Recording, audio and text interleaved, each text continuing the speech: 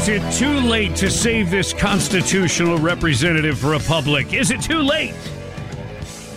It's not that late. It's 7:07 right now on the Bob Rose Show. Time check brought to you by Hayes Jewelers, where the answer is always yes. All right, look. The country is in peril. It's divided. We're facing some tough stuff. I don't think we've seen all of it yet. You know what we need to do? Come together. Patriots, unite and rock the red. It's a big old rally to get everybody fired up. Rock the Red in Ocala, featuring Eric Trump. Ooh. Yep. That's awesome. And it's not E.T. phone home. It's E.T. live and in person. Yep. We're going to do some midget tossing, but only if we know for sure they're registered Democrats. Oh, Fauci's coming? I'm not supposed to say. Wow. You didn't get that memo, did you? Yes, not. I'm sure I'm in all sorts of trouble now. But if you love freedom, you want to go to rocktheredflorida.com right now. That's rocktheredflorida.com. Get your tickets. Eric Trump, Roger Stone. There's going to be a bunch of people there. We're going to have a lot of fun. The VIP passes are still available. Those will probably sell out first. General admission only $20, but the VIP pass for $149 gets you a meet and greet with select speakers, meals, parking, and, you know, the VIP treatment. You'll feel like Bob Rose. Yeah. So there you go. Mm-hmm. It is rocktheredflorida.com. And June 11th isn't that far away. Be there. Biggest story of the day, no doubt about it. Leaked document. This has to do with Roe v. Wade.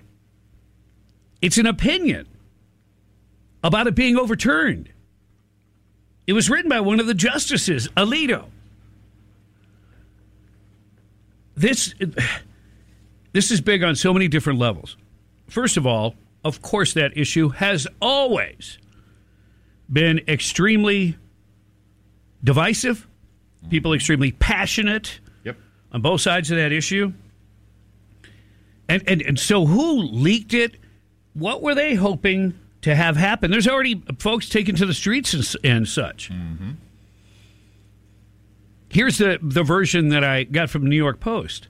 The Supreme Court has written an opinion that would overturn Roe v. Wade, the landmark decision that provides women with a constitutionally protected right to an abortion. The majority opinion was written by Justice Samuel Alito and leaked to Politico. In an extraordinary breach of Supreme Court procedure, Roe was egregiously wrong from the start, Alito writes in the 98-page draft opinion. The opinion rejects a 1973 decision that guaranteed constitutional protections for abortion rights, as well as the subsequent Planned Parenthood versus Casey decision in 1992. We hold that Roe and Casey must be overruled, he writes in the document, labeled as the opinion of the court. It's time to heed the Constitution and return the issue of abortion to the people's elected representatives. The draft ruling, which was written in February, would end the federal abortion protections and instead leave the decision up to each state to restrict or possibly ban abortions outright. It's not clear if there has been any subsequent changes to the draft. No draft decision in the court's modern history has been released publicly, while a final decision on a case was still pending. That's huge. Supreme Court spokesperson Patricia McCabe told the Post, the court has no comment.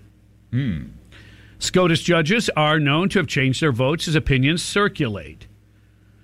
And major decisions such as this can go through multiple drafts before a final decision is made. A source familiar with the court's decision on the matter told the outlet that 4 of the other conservative judges, Clarence Thomas, Neil Gorsuch, Brett Kavanaugh, and Amy Coney Barrett, joined Alito in his vote after the judges convened following oral arguments in December. The 4 judges have maintained their positions as of this week. The source said Democratic-appointed Justice Stephen Breyer, Sonia Sotomayor, and Elena Kagan were working on one or more dissents, leaving Justice John Roberts, who's expected to either irrelevantly join the dissent or pin an opinion of his own. The right to have an abortion up until around 23 or 24 weeks has been federally protected under the Constitution since Roe v. Wade was 49 years ago. I kind of go with one of the opinions that I liked the perspective that I heard, because I've over the years seen a lot of documentation saying it should have never gone through in the first place, because again, it's not a constitutional thing. The way that somebody described it was that attorneys in robes back then should not have taken away the rights of the states in the first place.